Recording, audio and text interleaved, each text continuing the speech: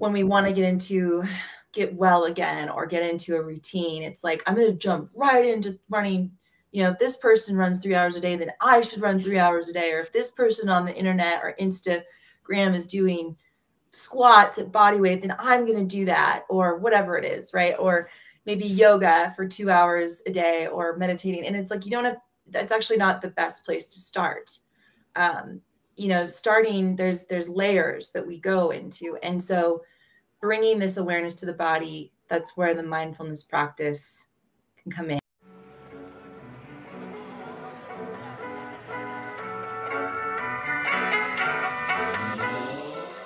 What happens when two dudes, one a retired Navy SEAL commander in Colorado Springs, and the other a hippie meditation teacher in New York City, get together to discuss living mindfully?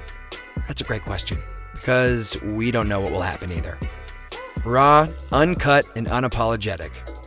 Welcome to Men Talking Mindfulness with co-hosts John McCaskill and Will Schneider. Each week, we take an authentic dive into how mindfulness continually impacts our lives, deepens our relationships, and allows us to be emotionally alive. We filter all of our conversations through the Man Box, where we unpack how as men we are expected to act in society, how fighting the authentic human experience is exhausting and damaging, and how mindfulness can help. Now, on to the show.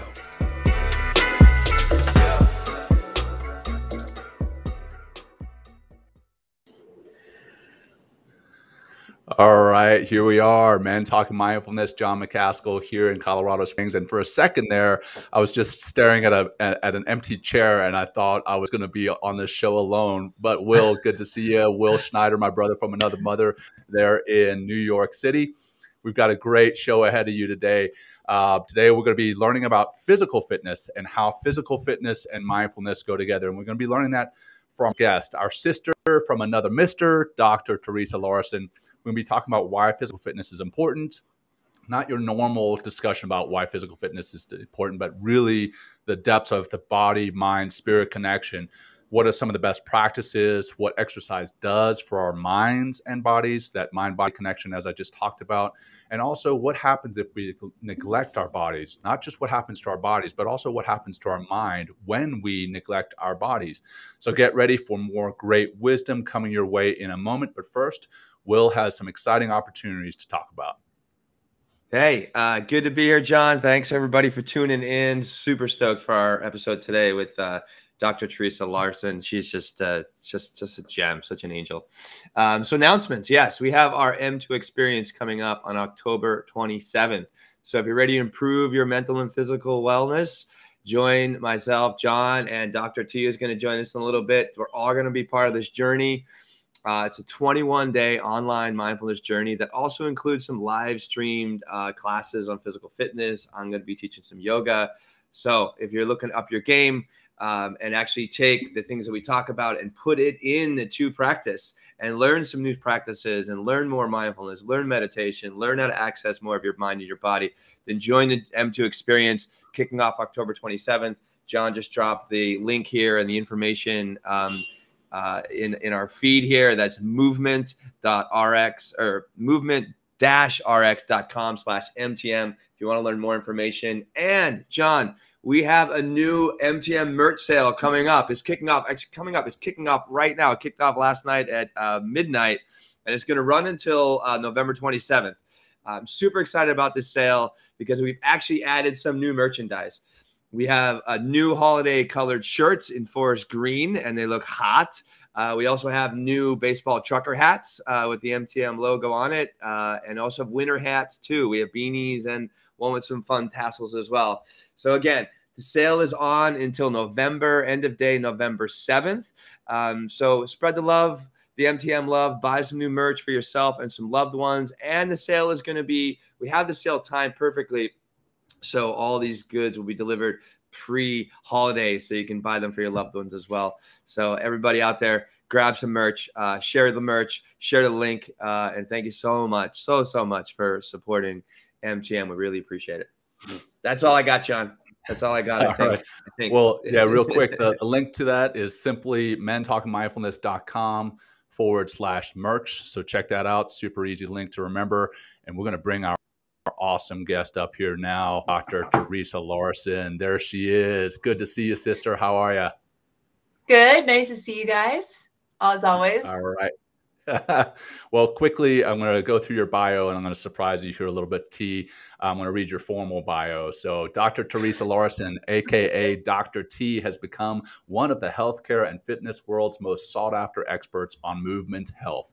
Dr. Larson earned her doctorate in physical therapy from the University of St. Augustine in San Diego.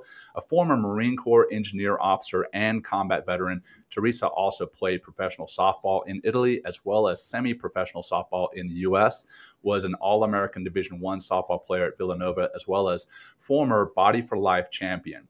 Teresa founded Movement RX with her husband in 2013 in order to break free from the limitations that traditional physical therapy puts on practitioners and patients. The result was a company where skilled practitioners can authentically, treat patients with the time, care, and movement education they deserve. Dr. Larson is determined to deliver movement and mindset health to as many people as possible with her team, including adaptive athletes, as she herself is an adaptive athlete. She is a motivational speaker for companies, helping individuals and teams understand that change is possible and leadership starts within. That all said, that formal bio out of the way, much like Will is family to me. So is Teresa. She is a woman on a mission, living life in the now, mother of two beautiful boys, wife to her husband, Per, an adventurer, and someone who loves space and quiet. So welcome to the show, sister. How are you? Thank you. I'm excited to be here. I'm literally sitting on a bag of books right now, or a box of books, working on a coffee table because I just moved in, as you know, to my new home in Durango. Yes, love it. A beautiful spot out there. It is unbelievably beautiful. So Yes. Very excited for you and the family to be there. And that all said, Will, let's kick it off with our grounding practice, brother. Excellent. Yes. Hey, so happy you're here today and joining us, Dr. T. Really appreciate it. But like we do every show, we're going to start with a simple grounding practice as a way to teach, a tool, an opportunity to teach how, and also as we continually do these grounding practices, we just get to know how incredibly powerful our breathing and calming ourselves down and having that mind-body connection and using the breath as kind of the thread as a way to just relax and be in this moment. So, assume a nice, if you're taking a seat, if you're sitting down already, get a nice long spine. If you're, driving or listening in some other way and you're in an active environment, maybe just stop what you're doing for a moment and just relax and find your feet on the ground. Find your hands on your thighs. If you're sitting down, create that nice long spine, close the eyes if it's safe for you to do so. We'll exhale out the mouth, let it go. Good. We're going to use a triangular breath today. So we're going to inhale for 5 seconds. We're going to hold that breath for 5 seconds and exhale out the nose for 5 seconds. And we're going to do this for 5 rounds. And we'll just see how we're feeling from beginning to end. So let's exhale out the mouth just to begin.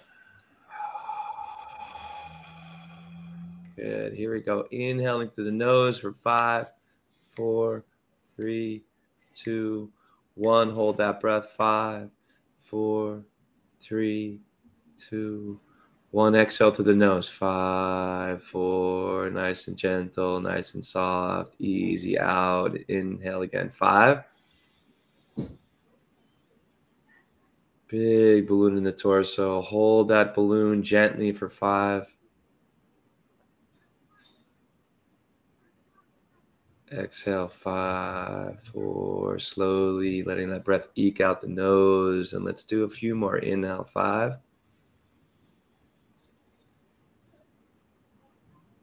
Holding gently, 5.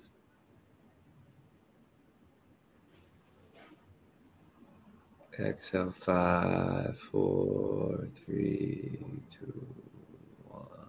Good. Last 2. In again. Hold.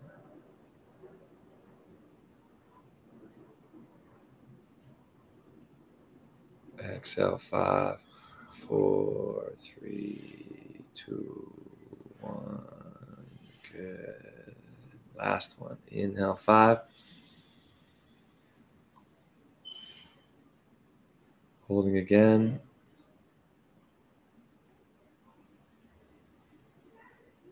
Exhale, 5, 4, 3, 2, 1. Great. And just take a moment here. Just some smooth breaths in and out through the nose. Just take notice without judgment. Just note how you're feeling. Feel your feet on the ground. Feel your sit bones sitting here. Right? These are sensations. The breath is always in the here and now. The body's all in the here, always in the here and now. So just come back here. Maybe put a little smile on your face. Open up our eyes. Let's get into the show. Awesome. Let's do it. T, you ready?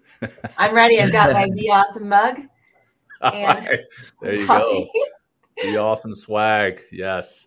All right. So like we start just about every show, we read the bio, then we do a grounding practice, and then we kind of turn it over to the guest to do a little bit more of an intro as to who they are really outside of their bio and how they got to where they are. So T, if you could, how did you get to where you are right now doing what you're doing?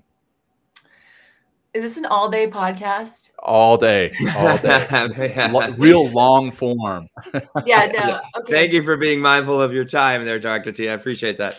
Yeah, well, it's, the formal bios always are they're nice to hear, honestly. It's actually, I appreciate you reading it. It's like I've gotten better at acknowledging, like, look at this, all these things in this journey.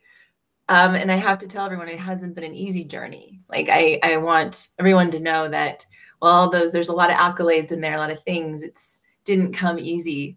But to get to where I am, I'm really grateful where I am right now, being able to work with John and you, John, and you, Will. Like, it actually is a dream for me to be able to be talking to you both right now, as well as work very closely with both of you. And so just a little bit about my background. I grew up with a single father. So I lost my mother when I was 10, and she was the protector in our family. And she died of breast cancer. And my father raised my brothers and I. And just to give you a little idea, my brothers are 3 and 5 years older than me. I'm 6'1" and they're like 6'8". So just to give you a little idea, like, we have a huge family, went through a lot of food, very competitive household, very competitive basketball games on Sundays, a lot of crying and blood and sweat. But my brothers and I, when we get together now, we're kind of surprised that we're all alive. Because one, they buried me alive when I was little. There was knife fights when we were babysitting. Like my older brother babysat us. Yeah. There was burn issues. So we're very thankful to all be alive with children and very happy lives. But I loved sports. And so softball was the one that stuck with me. I ended up doing really well in softball, and I was a pitcher. And so I took that. I got a college scholarship, and it allowed me to travel the world. But ultimately, my first career, I got to be a Marine Corps officer. And that was one of the best things that I ever did. It was a wonderful place to be from. I'm thankful to be out now serving veterans in the way I do. But I learned so much about myself, and it brought out the strengths in me as well as the major weaknesses. And I got to do things that women weren't allowed to do in combat. I was basically in 2003 to 2007. So it was before women were actually acknowledged about being in combat, but women engineers, women in logistics oftentimes were, because there was no front lines, as you know, John, like working in Afghanistan, and I was stationed in Iraq. There's no front lines. And so I got to do a lot of fun things as an engineer, and some very special things. But ultimately, unfortunately, while I was going through the this experience of being a Marine officer and deployments, I also struggle with an internal disease that no one knew about, that was a secret, and no one could see, because all they see is, oh, you're a really fit woman, you have it all together. But I actually didn't. I was struggling with an eating disorder. And so, and I'm sure we can get into more of that. But, you know, ultimately that decision, so when I was in Iraq, it was kind of the culminating event of, I came to this realization finally that I need help. And by asking for help, it took me on this very hard, very embarrassing, then, not now, journey of kind of finding what is Teresa about? What makes Teresa tick? What's important to Teresa? And I finally chose to go on that journey. And it was not an easy journey, but it's what brought me here today, to decide of getting my doctorate in physical therapy, because I was always passionate about medicine and fitness, always passionate about helping people and really being with people and making people not feel alone.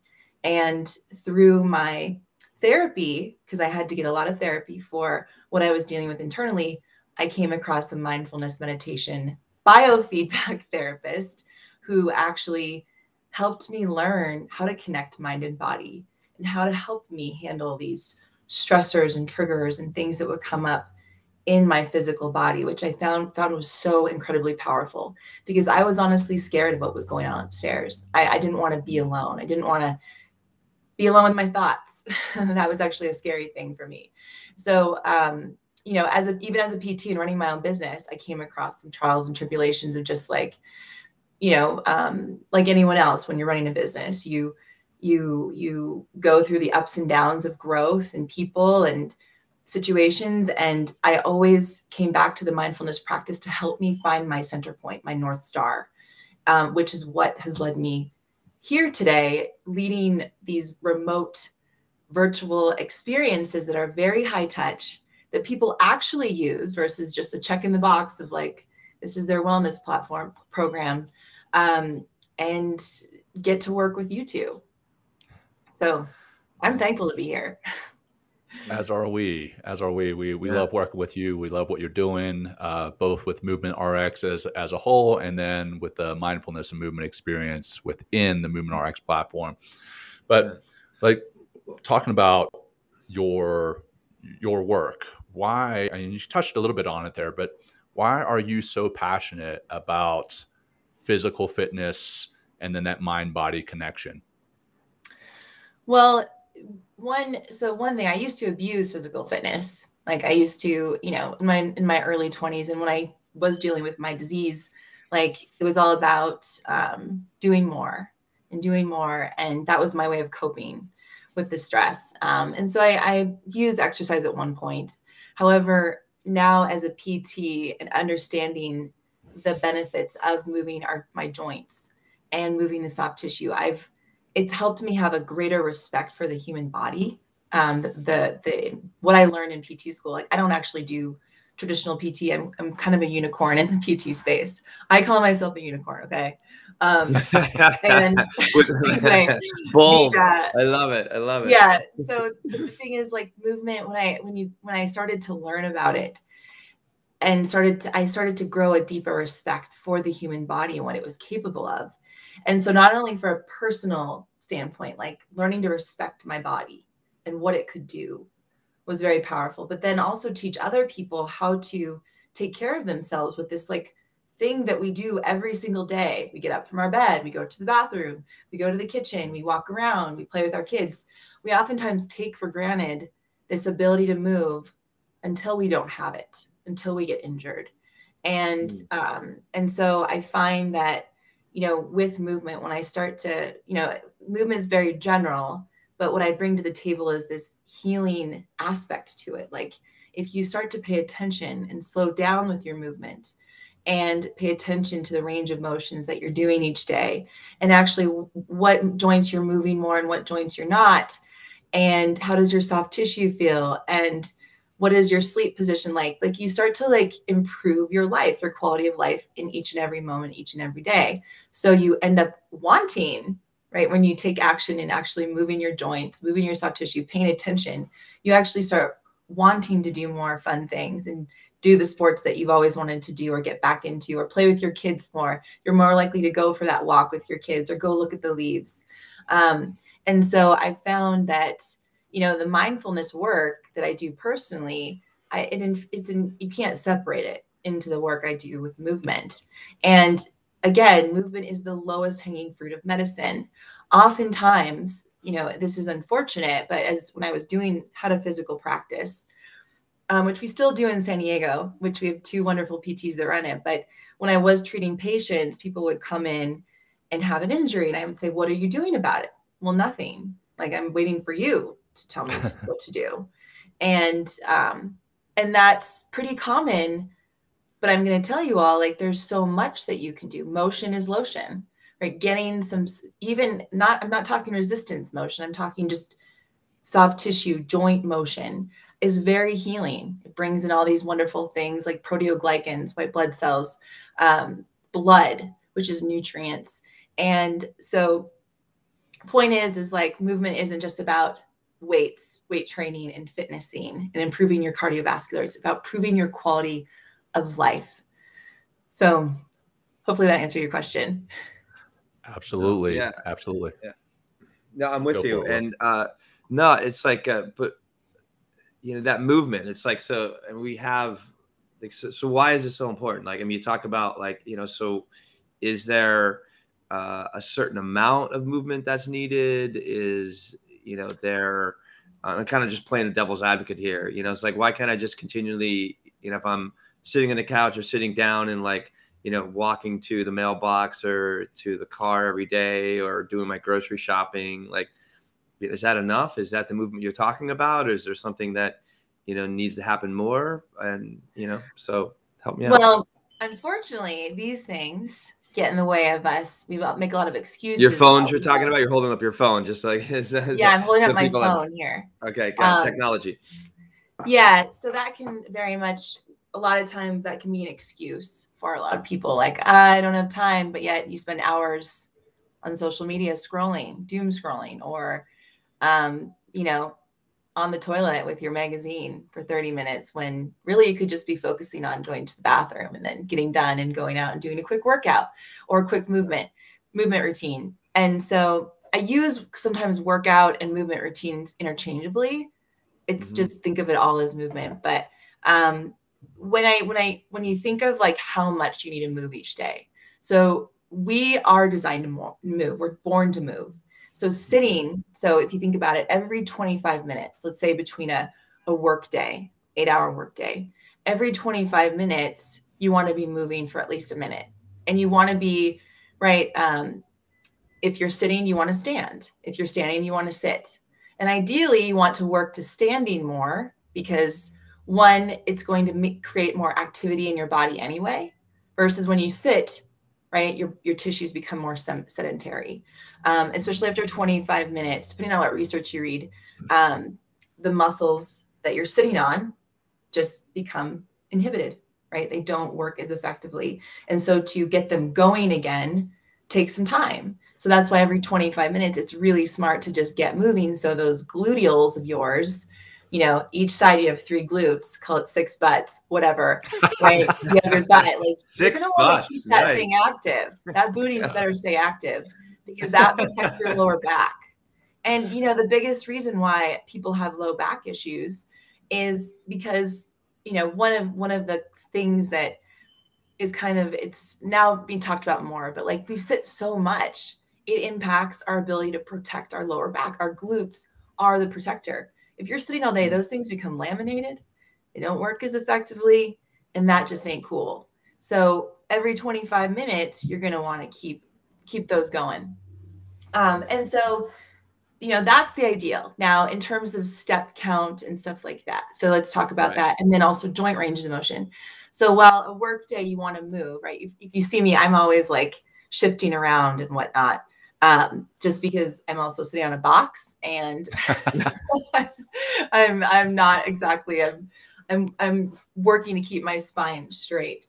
So even right now, we all are moving, like you are moving, Will, right? You are moving, John, and the ability to like maintain a solid posture is actually really important. What is a solid posture? Well, get yourself against a wall, heels, butt, back of the shoulders, head. So you have 5 points of contact. If you have 2 legs, right? And are all those things lined up? Most likely your head is projecting forward like that, right? So even when we're sitting here, we're moving, right? So again, every 25 minutes, you're going to want to switch positions. Now, in terms of step count, ideally it's 10,000 steps a day, right? But on average, the majority of us get about 4,000 to 6,000. But a good goal actually is 10,000 steps a day. And ideally, if you can do it in your bare feet or with minimalist shoes, your feet actually have to work harder. And yes, you're probably wondering, well, why would I want my feet to work harder? Well, our culture has gotten, especially in Western culture, has gotten way too cushy. So I love the book, The History of the Human Body by Daniel Lieberman. Right? Like we have cushy chairs, we have cushy shoes. The cushier the shoe, the better. Absolutely not. Like your feet are your feet are the things that feel the ground. If you want to improve your kids' gait, walking, their strength, you keep them in their bare feet for as long as possible. And you don't buy them those really cushy shoes, because their ability to feel the ground with their feet is what is going to improve their ability to build proprioception in their joints, which is the ability to know where you are in space. Same with adults. Get out of those cushy shoes, get in your bare feet or socks. I don't care if they have bunnies on it, whatever, right? Like just wear bunny socks, okay? Can you do a men talking mindfulness bunny sock? Yeah, that'll be for the next. That'll be the next one. Okay. That'll be the next Anyway, one. so but spending time moving with minimalist support allows your body to work a little bit harder, which means that it's going to build stability and strength a little bit faster, and it's going to be really good for you. So your feet, and so of course the way you walk is also really important, like being mindful of symmetry. Like is one foot turned out, is one foot forward, right? So if I were to start, give yourself small goals of maybe you don't move at all and you got to go out and move 1,000 meters. Great. Well, just keep in mind what your feet are doing. Wear a little bit more minimalist shoe each week, or, try walking in your bare feet around the house a little bit more versus in shoes or in slippers or in flip-flops. So, it's important to progress appropriately with these things too, right? So like, I would love everyone to stand more, but just jumping into standing more isn't the option. It's like, isn't a good idea. Like you want to progress to it each week, maybe adding 1 or 1/2 hour of standing into your workday for each week. Right. And when you walk, like think about 1,000 meters, then 2,000 meters, then 3,000. Give yourself a goal each week that's realistic. So that's important. And then it comes down to joints. So this is a big one for me. It's a big one for everyone, but especially right now in my life when just moved and there's a lot going on, a lot of moving parts, seemingly a lot of chaos. So being able to make sure my joints are moving in full ranges of motion, right? Our neck, our shoulders, our mid back, our low back, our hips, our knees, our ankles all have these major joint range of motions that they should be able to do. And if there's a restriction side to side, it's really good to know, because those restrictions don't just go away on their own. Like you got to actually work through the mobility of those restrictions or stability of those restrictions. So that's why the mindfulness experience has been powerful on a movement side, is because I teach people, I give them an assessment that I've pre-recorded that they do, and it tests their neck, shoulders, hips, knees, ankles, and it shows them where their major asymmetries are, which they're not going to get from a medical provider. They just don't have enough time to go through that. And some PTs, if they're working in the restrictions of insurance, won't take them through a full body range of motion test, because they're only going to have time and they're only getting paid to focus on the area of pain, which is usually not where the problem is. So right. That's the thing that's important to know. So hopefully that was helpful. Yeah, very. So we're at 29 minutes. Should we jump up and do some jumping jacks or something? I mean, what do you recommend we do? Let's do something. Let's do Okay. something. Oh, dude, this is awesome. We're shaking oh it my up. God. Okay. Okay, Yes. So, John, thank you. Okay, what am I so doing, let's, Teresa? you might not be able to see me too. Here we go. I'll move this up. So put your chair behind you, okay? And I've got my box. And let's do some squats together. Okay, so Okay. put your feet shoulder width apart, your toes pointed forward, and think about screwing your feet into the ground so your arches are active. If you feel your arches active, now you feel your butt is a little squeezed, yeah? You can just touch your butt too. Don't worry. Feels good. Make sure that thing is on. Yeah, there we go. Now what we're going to do is take a breath into our diaphragm, into our belly. So think about breathing low, breathing in, shooting those hips back like you're shutting the door. Drive your knees out and hover just above your chair. Well, let's hold it there, guys, for, I don't know, 5, 4, 3, 2, 1. Breathe out on the way up. Repeat. Go ahead and squat down, driving those knees out and those hips back. Hovering. You know how to do it. Think about dirty toilet. 5, Men 4, don't hover. We just sit. 3, Yeah. 2, Pee on 1. everything. Come back up. Let's do 3 more, gentlemen. And Nice. everyone on. Hips back, knees out. Keep those arches active. Hold. 3, 2, 1. Breathe out and come up. Breathe in. We've got 2 more or 3 more. What is it? 2 more? 2 more. Hold for 5, 4, 3, 2, 1. Come back up.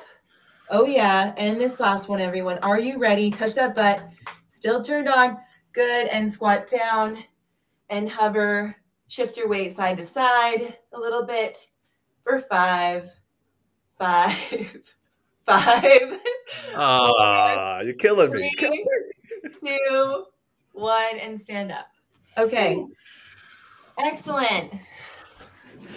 Wow. That's my Right. favorite, watching your guys' head like bob back and forth.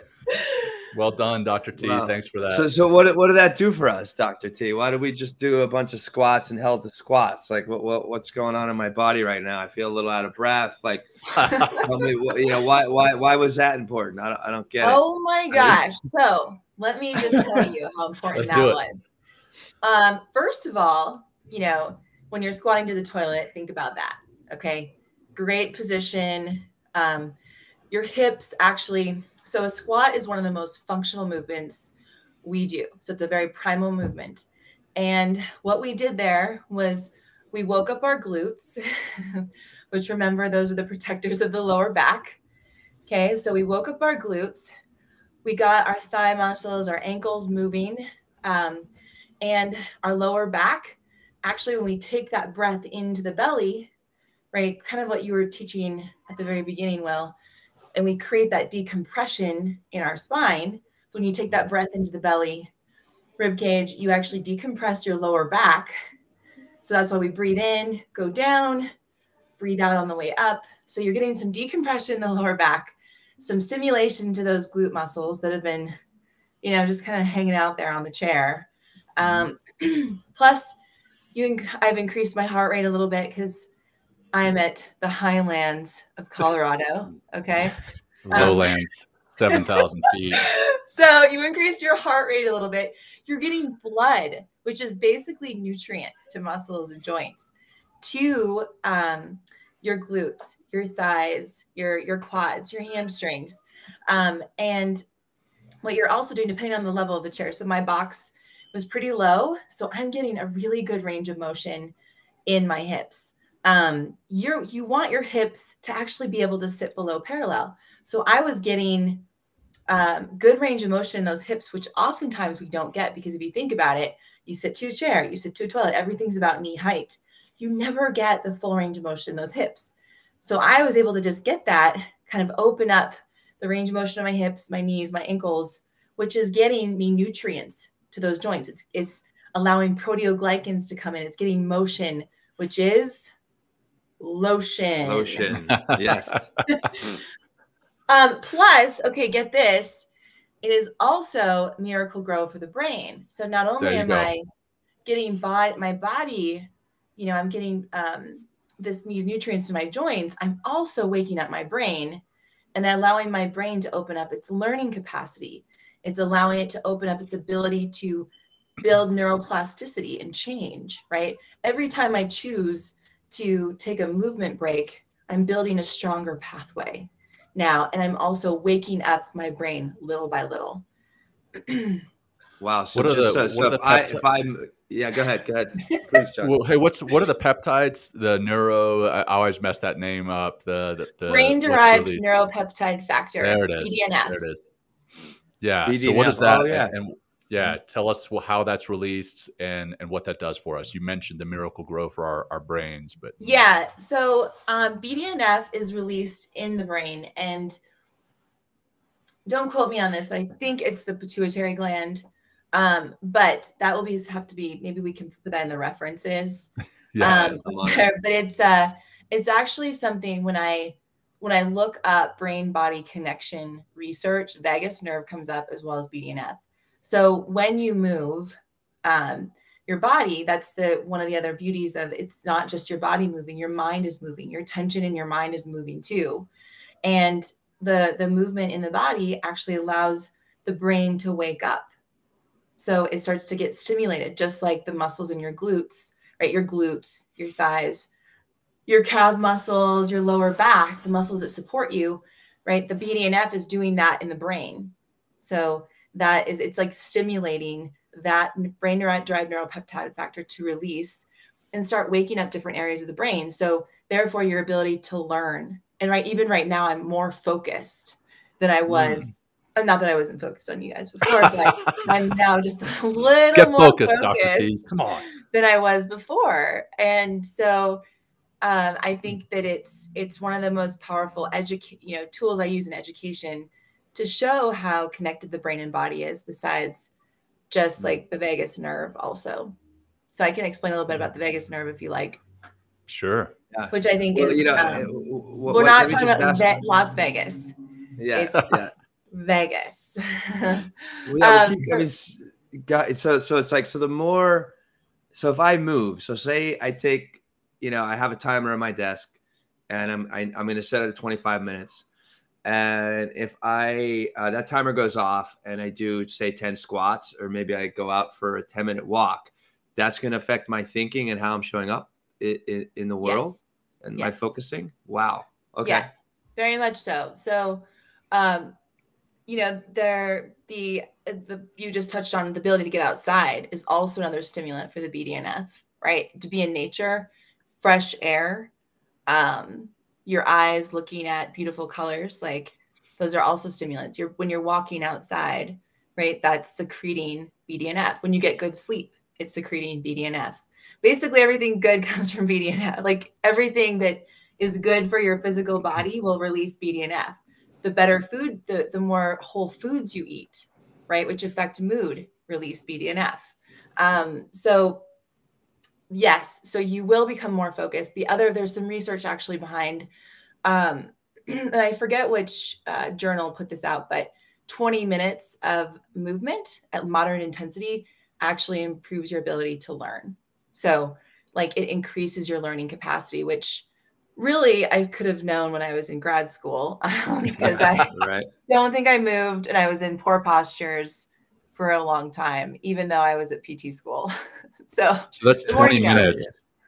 That's 20 minutes of movement. Yeah, just 20 minutes. So if I were to go out and just do a quick walk with my kid in a stroller, right, that's really helpful. If I were to go, I use, my TRX equipment and I'll go out and do a simple movement routine that just moves different parts of my body, right, for 15, 20 minutes.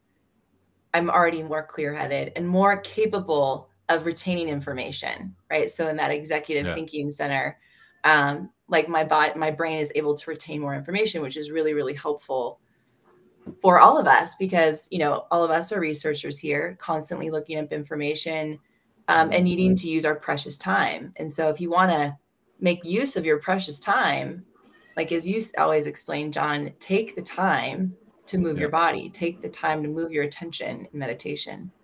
Get that return on investment, right? Mm-hmm. Yeah. We've talked a lot about, how the physical fitness affects the mind. What about flipping the script and how mindfulness and meditation can improve your physical fitness, your attention as you're working out, your perception of what you're doing in the gym, et cetera? Can you talk to that?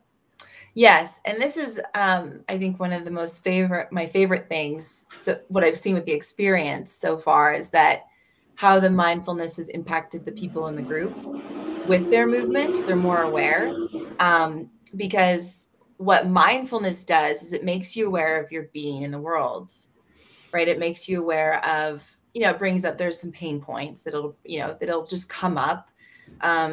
It helps you like make you be aware of how you are with your spouse, with your kids, what your body is feeling like. And when you start to turn your attention to, oh, what am I feeling like? What's coming up for me? Where do I feel the most restriction?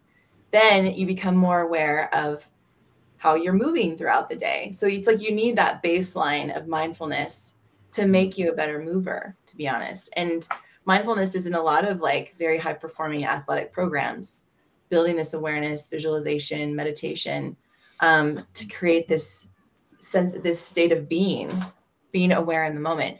But what it's done, so what it helps with in terms of movement, it helps you slow you down. It helps slow you down. It makes you more aware of, like when you're squatting, you're doing those squats from 5-second pauses. It allows you to like pay attention to, oh, what is my left hip may feel more restricted than my right, versus just going through the motions really quickly in a workout class with the music. You can't even hear yourself think, like you're totally unaware of, and not that I'm opposed to not listening to music. I love listening to music.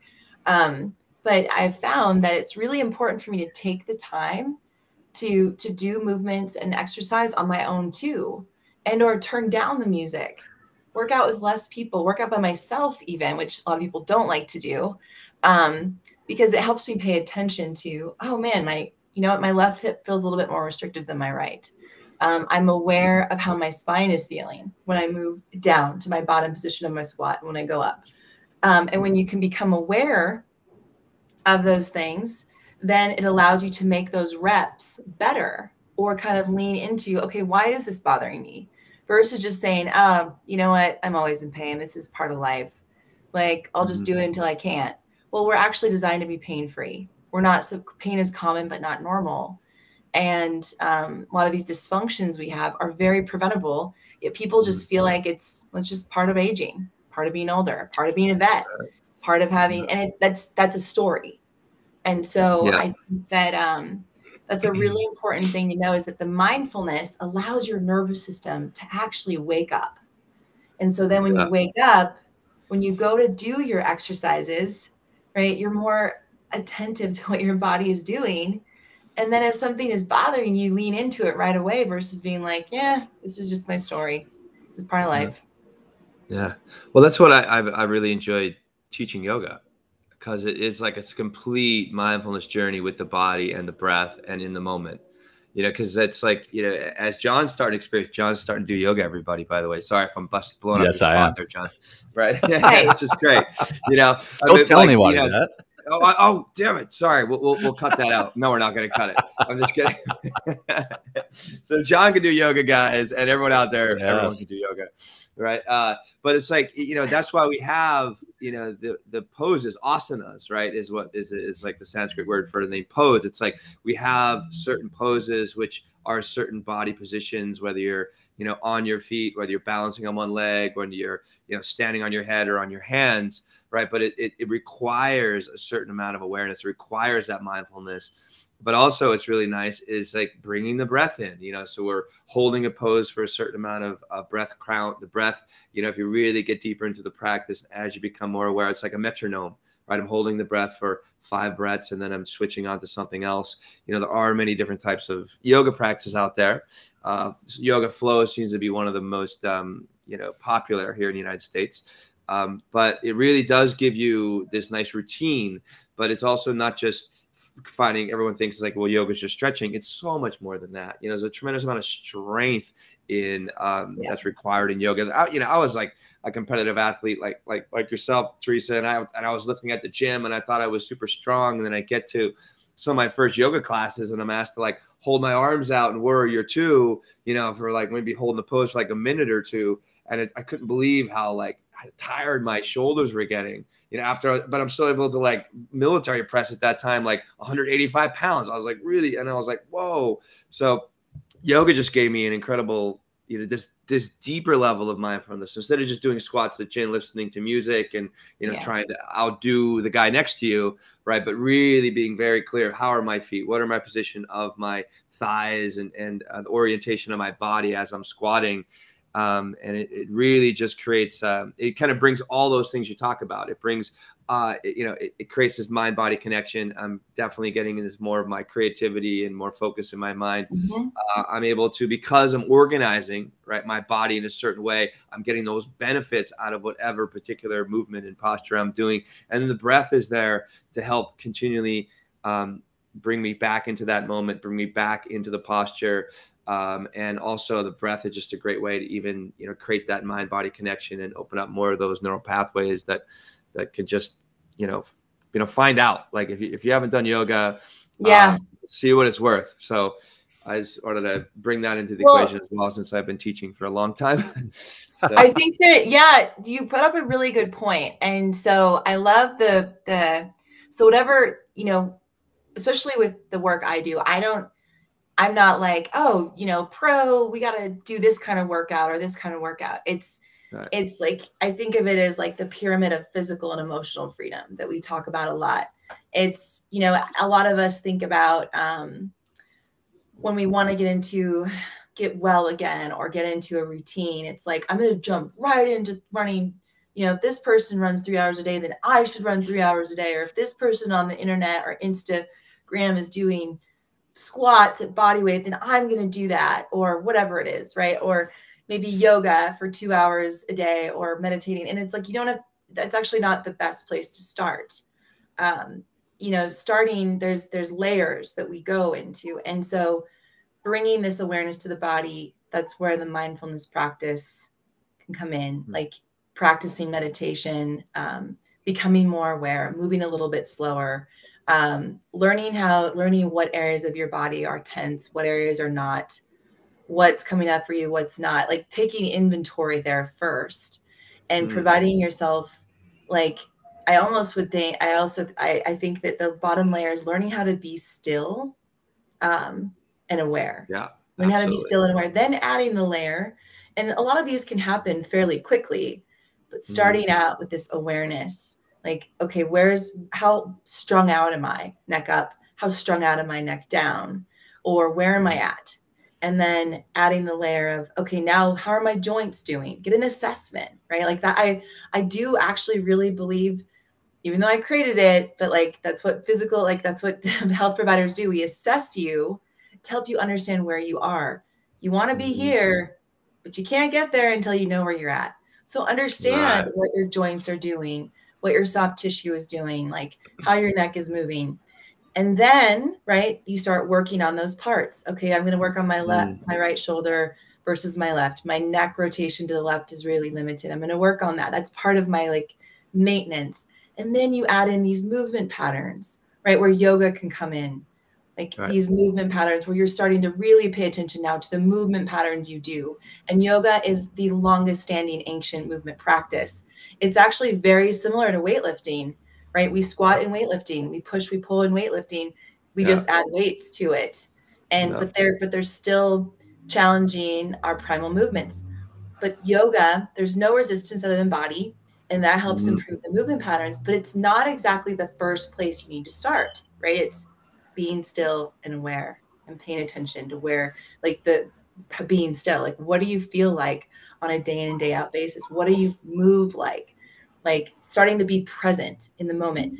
So joint, soft tissue, movement patterns. And then now you start adding resistance and start adding these deeper meditation practices or deeper, like longer practices into your day, right? But you don't have to start there. And oftentimes we think we have to start there, but it's actually like just literally moving your attention to being aware in the moment. And what are you feeling like? What's coming up for you? What makes you tick in the moment? A lot of people don't slow down enough to pay attention to that. Yeah. Well, one thing you mentioned, one thing, I was going to keep going, John, with this, because you bring up a really good point about like getting into the stillness, right? That's where we want to be, right? And that's so critically important, because if we're still, then I'm in the moment. I can instead of like life coming at me, I become a force of life. I can create my own vibrations and be a force in the world and how I want to do things. But they call in the yoga tradition, they call these koshas, and koshas are like kind of peeling away layers of an onion. And the first one is the physical body. So the first way to get deeper, so we're trying to get in from the physical body, which is like the largest, outside of the onion, and trying to get into the core of the onion, which is they called Atman, which is that stillness, which is being present in the moment. And that's where our joy, that's where everything kind of comes from, is like the very well, the deep, deep well on the inside.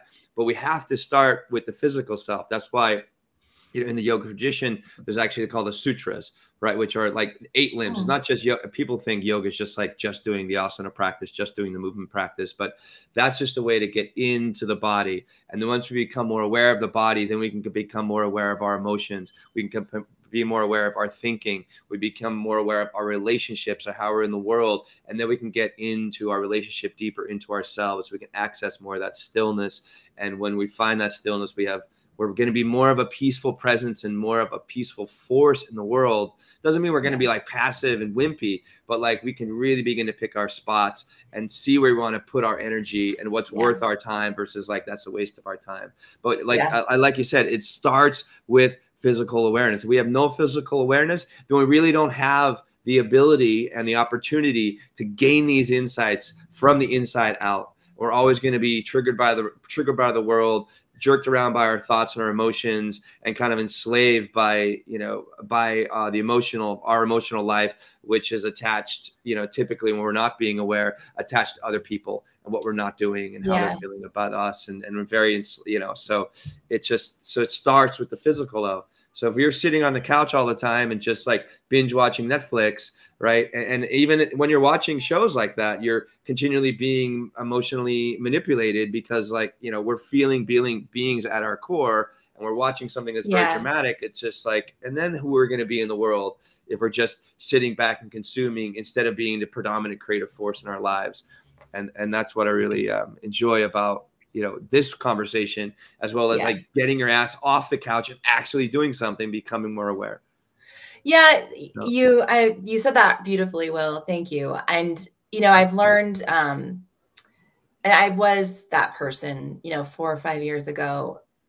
Even running my own business, I would react to external forces still, and felt very much all over the place. And definitely still didn't have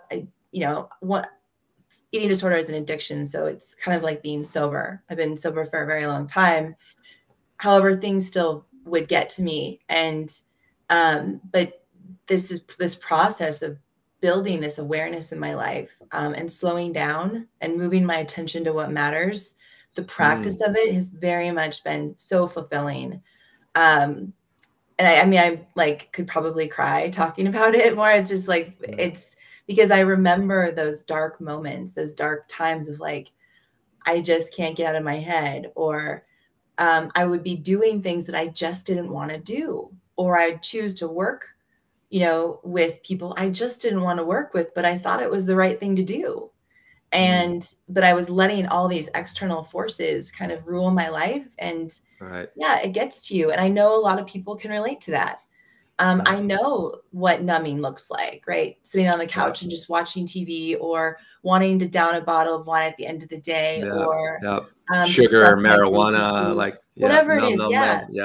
I know what that's like. And I also yet have come to a place of being compassionate, even to those individuals who may not get it yet. It's like, you know what? Maybe some of you listening may not get it yet. However, I challenge you, and we challenge you to lean into these numbing behaviors and kind of think about what are you hiding from? What are you trying to run away from or not focus on? Is it your relationship? Is it your loved ones? Is it your love for yourself? What is it? And lean into it, because it'll only make your life better in the end. And by no means is the path easy, but what I do love is that the tribe that we're building, through your Men Talking mindfulness and the experience is that there are people on that journey. And it isn't like an I've arrived journey. It is a choice daily journey. Right.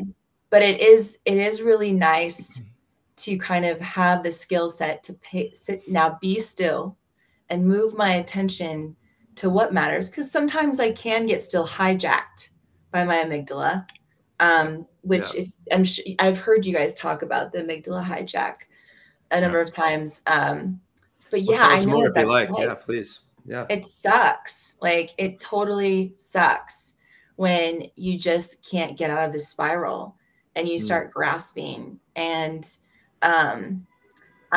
so I know, like, basically it's in those moments where you feel so overwhelmed, or you just feel so overwhelmed by the event or memory or things that happen that you just can't think clearly. And so, you know, even my husband, who, you know, would share with me, that wasn't my coffee, by the way, that was just on my desk. My husband would share with me, like, you don't really make a lot of sense. But he would, you know, but he's learned over time in our relationship to how to be with each other. And he knows what it looks like for me to be amygdala hijacked. Thankfully, it's so much less. I don't remember the last time that's happened to me, but it has happened before. And that's why this practice is so, this aspect of just learning how to be and move your attention to what matters is so important, because it also allows you to learn to love yourself too, and be gentle. Like you talked about, soften. When you soften your body, not like soften as in like when you learn to soften and decrease tension, it also influences you softening up here. And so, like, literally, I can now look at these past experiences that used to hijack me, and say, I'm human. I'm a human being. I made decisions. I did the best I could in that situation. And I thankfully learned, and I've chosen, I was able to take a step back and now choose a little bit more thoughtfully on how I want to live my day now and who I want to be around. So, you know, I want people to know out there, because I get this a lot, like, oh, you look like you have it all together, and, you know, you know, you've got all this stuff. And it's like, look, I'm just like you. We're just like each other. Yeah. Social media has a way of making everyone look like they have it all together. But and I want to come, first of all, I love that you've kind of gone on that journey and discovered compassion for others, and more importantly, or almost more importantly, compassion for yourself. That's so huge. But I also want to come back to what Will was talking about, and you were talking about, is that stillness, right? And I know Ryan Holiday has that famous book, The Obstacle is the Way, but he also has the Stillness is the Key book, and it's a fantastic read. And that's where, you know, another place where mindfulness comes into improving your physical fitness. And because it improves your physical fitness, it improves your overall wellness. So mindfulness, if you're using mindfulness while you're working out, so as you've touched on already, Teresa, is, you know, paying attention to your movement, being aware of your mobility, being aware of where you may have a hitch and a catch and that kind of thing. Paying attention to that while you're working out actually improves your ability to get into the state of flow. Mihai's book, all about getting into that state of flow and how important getting into that state of flow is for your mental health. And as you get into that state of flow more often, then you're able to sleep better. Because you're sleeping better, your mental health is improved. So it's this compounding thing. So you're paying attention to the moment, being mindful right there, being mindful while you work out. Even though you're moving, you're still being kind of still in your mind. Then you get into that state of flow more often, then you sleep better, then it improves your mental health. It's kind of a wild circle, but I love everything you're talking about, with the benefits of implementing mindfulness for your physical fitness routine, but also that mind-body connection, and where that stillness comes into play, even when you are moving. Yeah, it's like you know, sometimes, especially with some of the audiences that I speak to, like the veteran audience, or I would travel for CrossFit for a period of time too, a few years ago, and the physical always was the biggest thing, right? Like training the physical body to improve said performance. But it's there's so much more. There's actually a big missing component to what I taught, which is why I'm doing this now, is that ability to like slow down, add some tempo to your movement, hold the bottom position. How strong are you down there? Like, what, do you even know what your spinal position is when you bend over? And it's interesting. A lot of people, when they bend over and I say, okay, keep a flat back, they can't. Like, everyone try it, right? You know, not right now, like listen here, and then go into the bathroom and bend over, kind of like you're shutting the door with your hips, and try to keep a flat back. People will have a really hard time doing it. And I'm sure, Will, in your yoga practice, you might see the challenge of that. That's the deadlift position, right? When you're picking up a laundry basket or a kid, if you can't maintain a flat back, right? Just think of that repetition over time. It's going to affect your lower back. And so like literally just holding yourself in that position and paying attention, like, what does my lower back look like?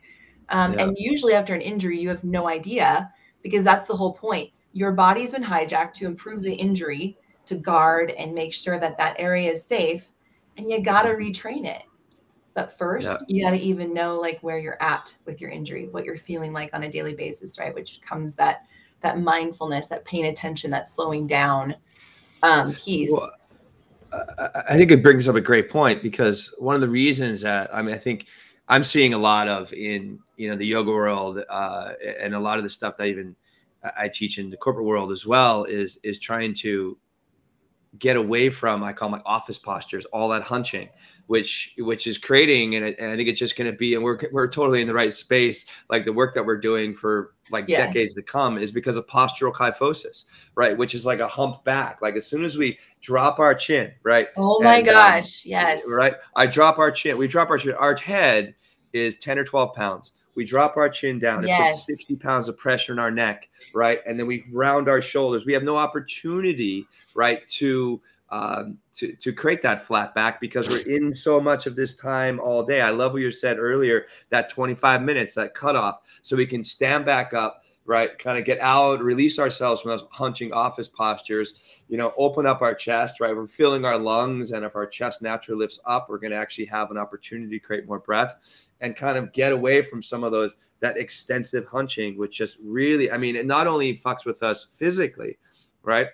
But also fucks with us mentally and emotionally, because, you know, this is what depressing the spine. We drop the chin, which depresses our spirits and depresses our thinking.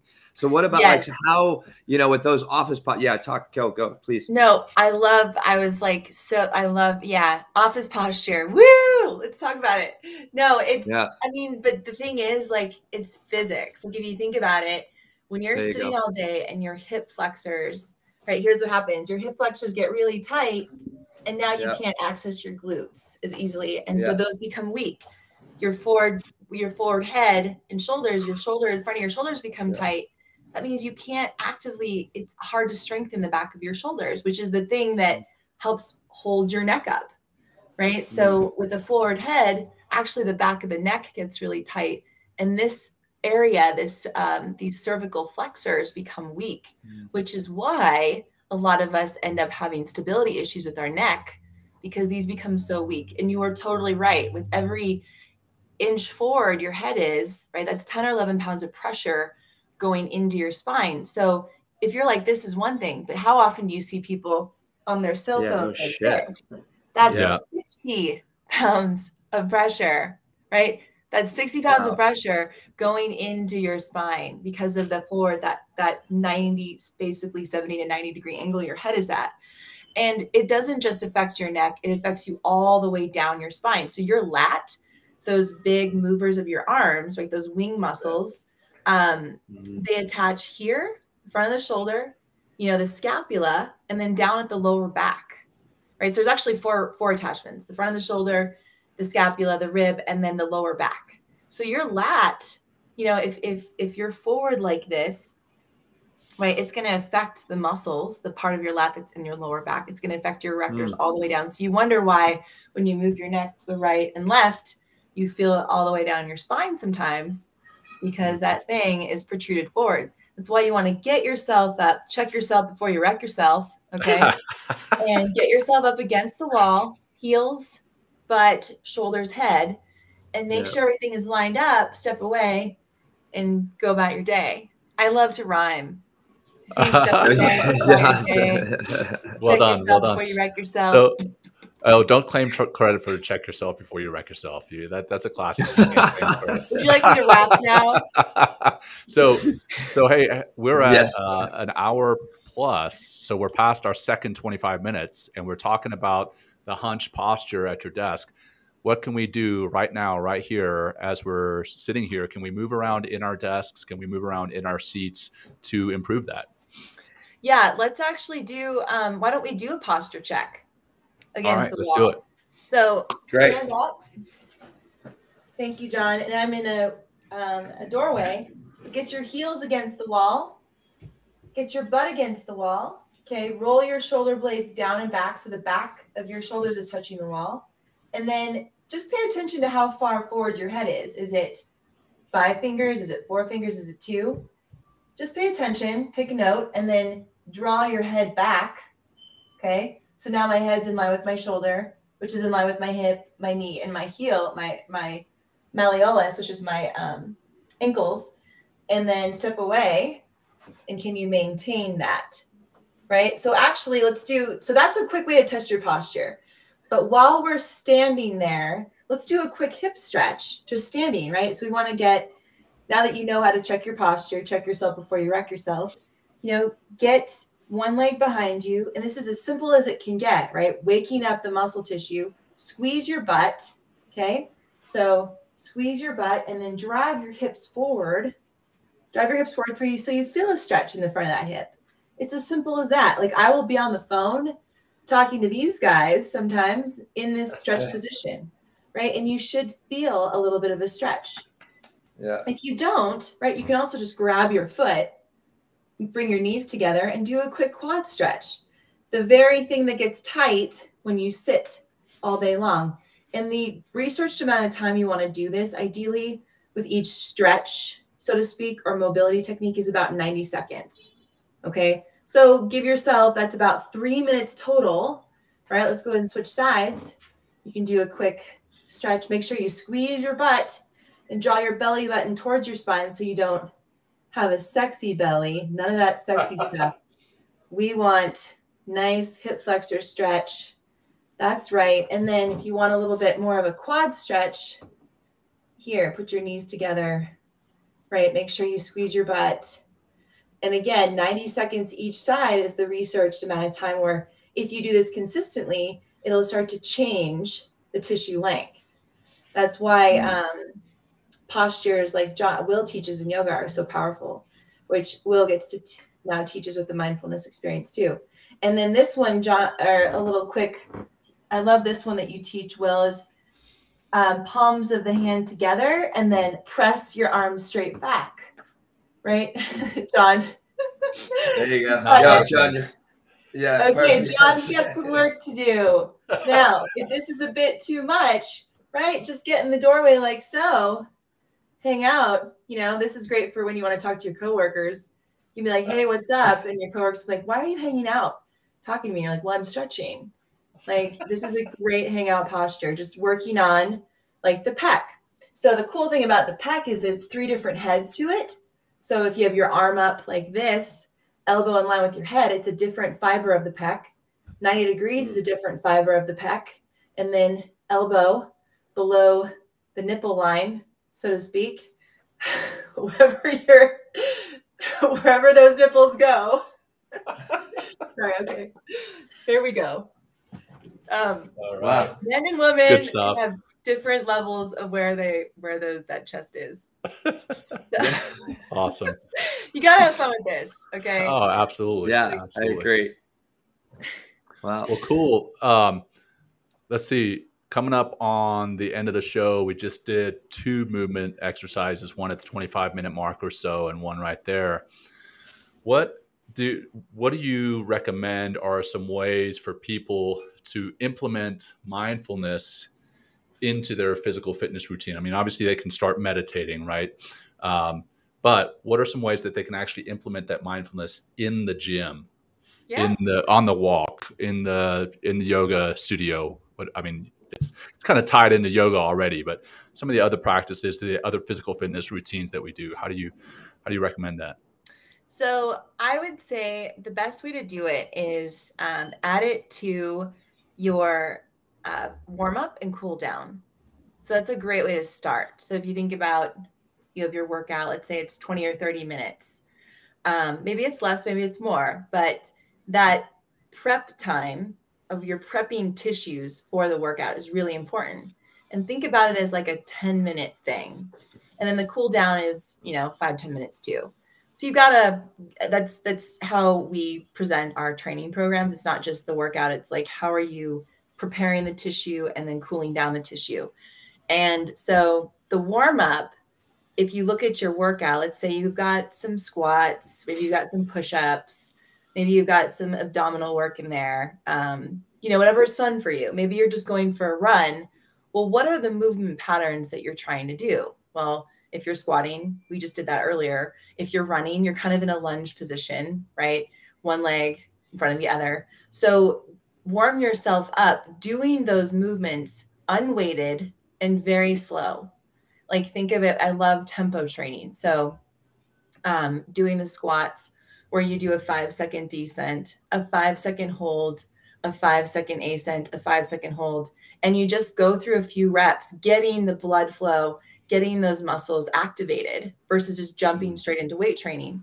So make the warm up look like your workout, but unweighted and really, really slow.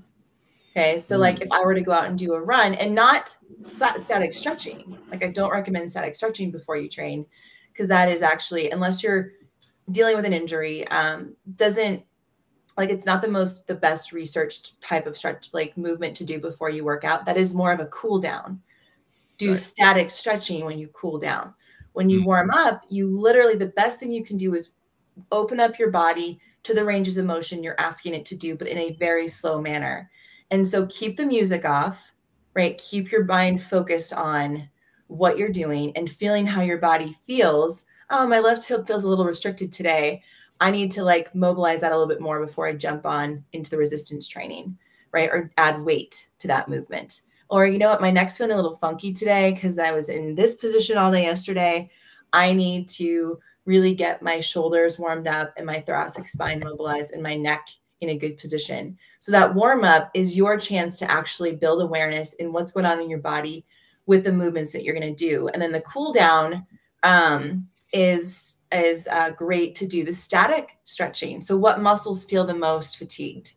Okay, maybe your glutes, maybe the backs of your shoulders. So get a nice soft ball, like a tennis ball, or lacrosse balls are a bit tense, but you could use those, or a foam roller, and start to roll out that tissue that you feel the most stressed out after that workout, and or the muscles that feel the most activated, because then you'll get a mass amount of blood flow to those tissues and kind of work on those sarcomeres in the muscle tissue were actually broken down a little bit.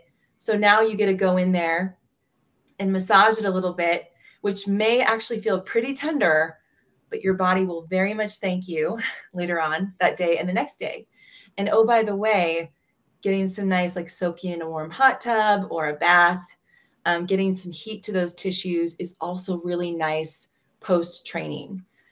So heat's actually way better. I mean, yes, you can do ice plunges for like stress training and stuff like that. But I highly recommend for soothing, wake up awareness, blood flow, heat is always best. Well, with the kind of wrapping things up at the end of your workout, your stretching routine, whatever, I've also heard that implementing gratitude at the end. Hey, I am thankful for this workout. I am thankful for my body and the ability to do this workout. That's one thing. And then what we teach in the mindfulness and movement experience is those internal selfies, right? Taking stock in where you are in your mind, your body, and your nervous system at the beginning of a workout, and then at the end, take another selfie, quote unquote, of where you are in your mind, your body, and your nervous system, and compare the two. Are you feeling better after a workout than you were before the workout. Yeah. And then that allows you to be more mindful of that. And then you see the benefits of the workout, not just long-term benefits, but the benefits right there and there, Yep. and then. And then that could help you to stick to a workout routine.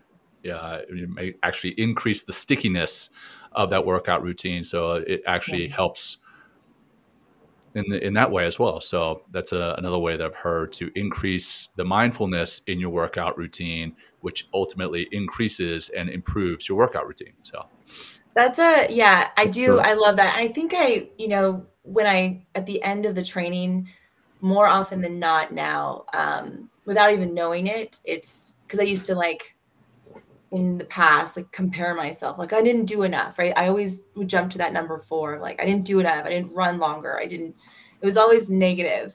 And now I've learned to, through the mindfulness work, is connect the fact that I am in a season of my life where I am okay with, I know that movement's important and constant movement.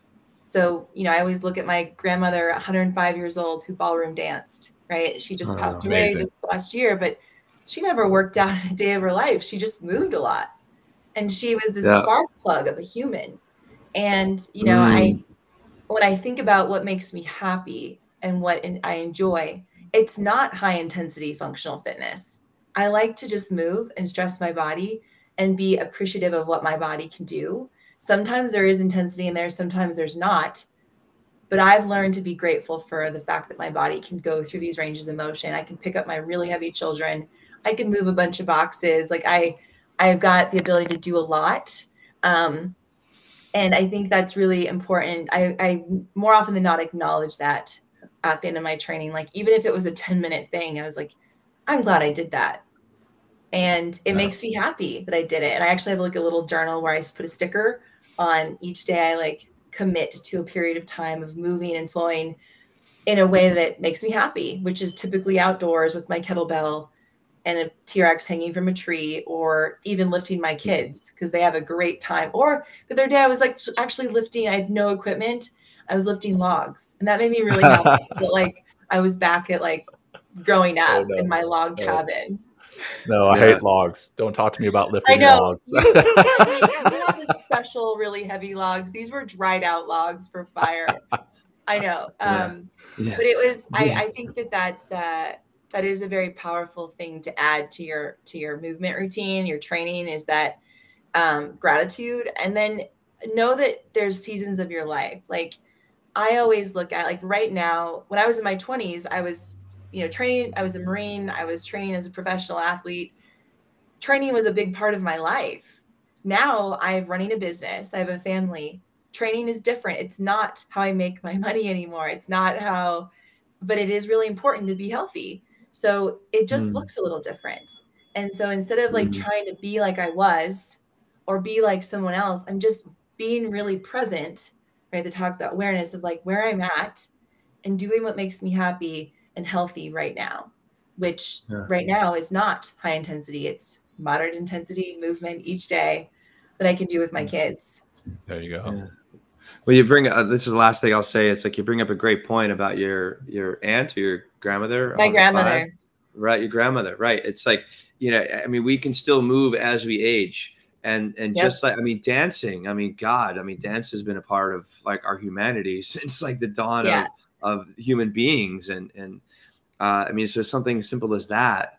Again, we talk about taking a walk, going for a run, but just easy, simple movements to keep the body alive, keep reminding us that we have a body. I think we're so attached to, the news cycles and the media and consuming content. And, we forget that, if I like to think of our car, our body as a car, right? And if we take care of that car, kick the tires, rotate it, oil change, clean the inside, the cars are going to leave us stranded. But if we neglect our car, it's going to get rusty, the tires are going to get flat. Then, we're trying to go on a hike one day and all of a sudden, boom, our body gives out and we're stranded, on the side of the road of our hike because we haven't taken care of our body. So just even a little bit every day, like you talked about, just keeping our body fresh, and that's going to keep our mind fresh, and that's going to keep us coming back to doing more movement because it feels good. I mean, it's naturally, we have this mind-body connection, and one way to get it deeper into the mind is through the body. So really enjoyed all the stuff and information you brought to us today, Dr. T. So thanks for joining us and sharing your wisdom. So appreciate it. Yeah, T, well, what have we not covered that you want to make sure our audience hears? Oh my goodness. Well, we covered the kind of the emotional and physical pyramid, right, of where we want you to, where I would like all of you to think about starting, even if you're on a training program right now or doing this really fun app. Like, think about how tense you are on a daily basis, where you hold tension, what's going on upstairs versus downstairs. I think that's important to know and be aware of because it's life-giving. We covered like best ways to warm up and cool down and kind of implement mindfulness. And I think, Will, you just hit on the last thing I want to say is that when you take action on a simple level, when you start to take action and say yes to you and movement more, even if it's just moving your attention to what matters and being present, right? Your body will naturally create more motivation in the form of these hormone releases that we get: oxytocin, serotonin, dopamine, epinephrine. Like, all of those things will start to happen, and you'll start to create this this more active lifestyle because you just chose to take action and not pay attention to what's going on up here, but just put yourself in a position of taking action, right? Putting yourself, deciding to be around someone who's a little bit more active versus someone who just wants to drink beer at the end of the day and watch binge on Netflix, right? Like, is you start to choose who you want to be around and what kinds of things you want to do, especially if you want to take action in your life, and that will breed motivation. Yep. So I think a lot of times we think other way around, like, well, I need motivation to start doing something. Yep. So you don't. For sure. Yeah. All right. Well, what about if people wanted to find you, find more about Movement RX, whatever? What's the best way for people to get a hold of you? All the things. Okay. Well, you can find me on LinkedIn. So Dr. Teresa Larson on LinkedIn. You can, on Instagram and Facebook too. My company is Movement RX. So movement-rx.com, where you can look at, our mindfulness and movement experiences. We've got physical therapy in San Diego. And we do, so you can find out about all things that we do on movement-rx.com. Right on. Right on. Well, this has been a fantastic show, Teresa. Yeah. And I know we asked you before the episode, and I just want to check in with you and see if you're still comfortable, leading the closing practice here. And before you do that, I also have to comment that I removed the chat off the side there because somebody started to post about hot girls on YouTube, and that's not what we're here to promote. So if you saw that, please excuse that. But that's why we removed the chat off the side during the live. Always takes one. I know, right? It can contaminate. Yeah. So anyway. Okay. Back over to you, T. Okay. On that note, talk about moving your attention. Let's move it to what matters here, everyone. And maybe that person needed that reminder. Okay. So I would like everyone to, if you're in a seated position or a standing position, ideally get into a position where you feel relaxed, but I'd like your spine to be straight. So in order to do that, just drive your knees out a little bit. So it kind of allows your pelvis to sit in a more neutral position versus your knees together. So knees are out slightly. Roll those shoulder blades down and back. So you think of the right shoulder blade pointing towards your left butt cheek and your left shoulder blade pointing towards your right butt cheek. And then go ahead and tuck your chin back, almost like you're giving yourself a frog chin, or a frog chin, a sexy double chin. Yeah, whatever. Could be a frog. Yeah, it's fine. And smile. And go ahead and place your hands either face down on your knees or face up, and close your eyes. And ideally, I want you to close your mouth too, and just breathe in through your nose.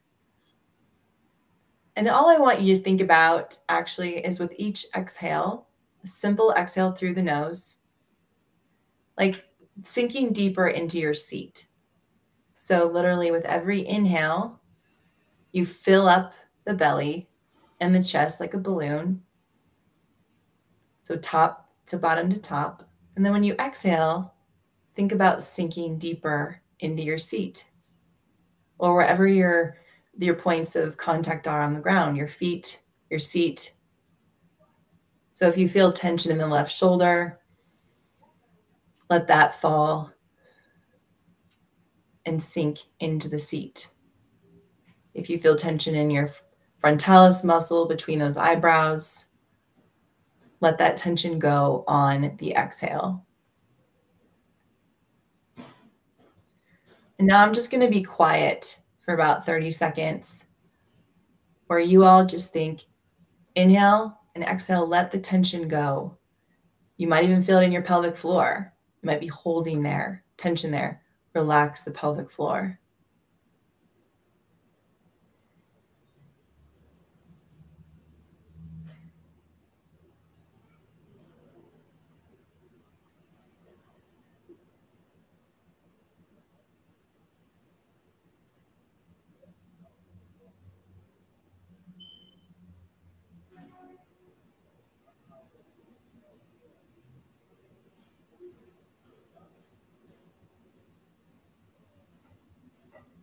In the final 20, 30 seconds, just pay attention to how heavy your body may feel as it's grounded there on the seat.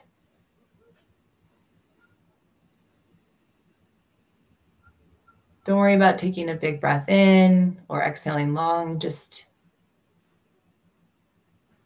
be aware that the inhale is coming in. And with each exhale, you're just sinking deeper.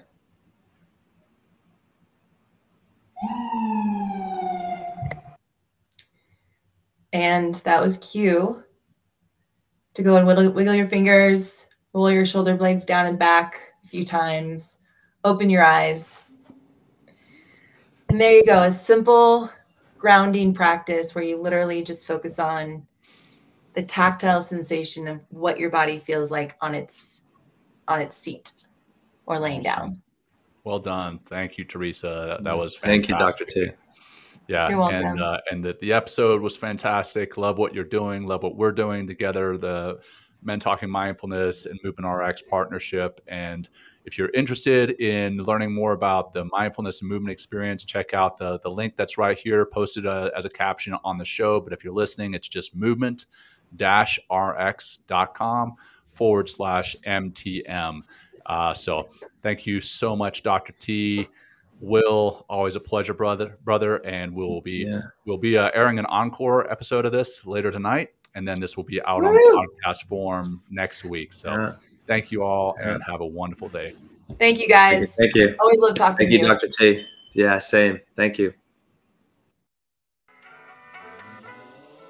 Thanks for joining Will and John on Men Talking Mindfulness. If you enjoyed the show, please like and share it with your friends and family. And please, we would appreciate a review too. Until next time, this has been Men Talking Mindfulness. Thanks for showing up.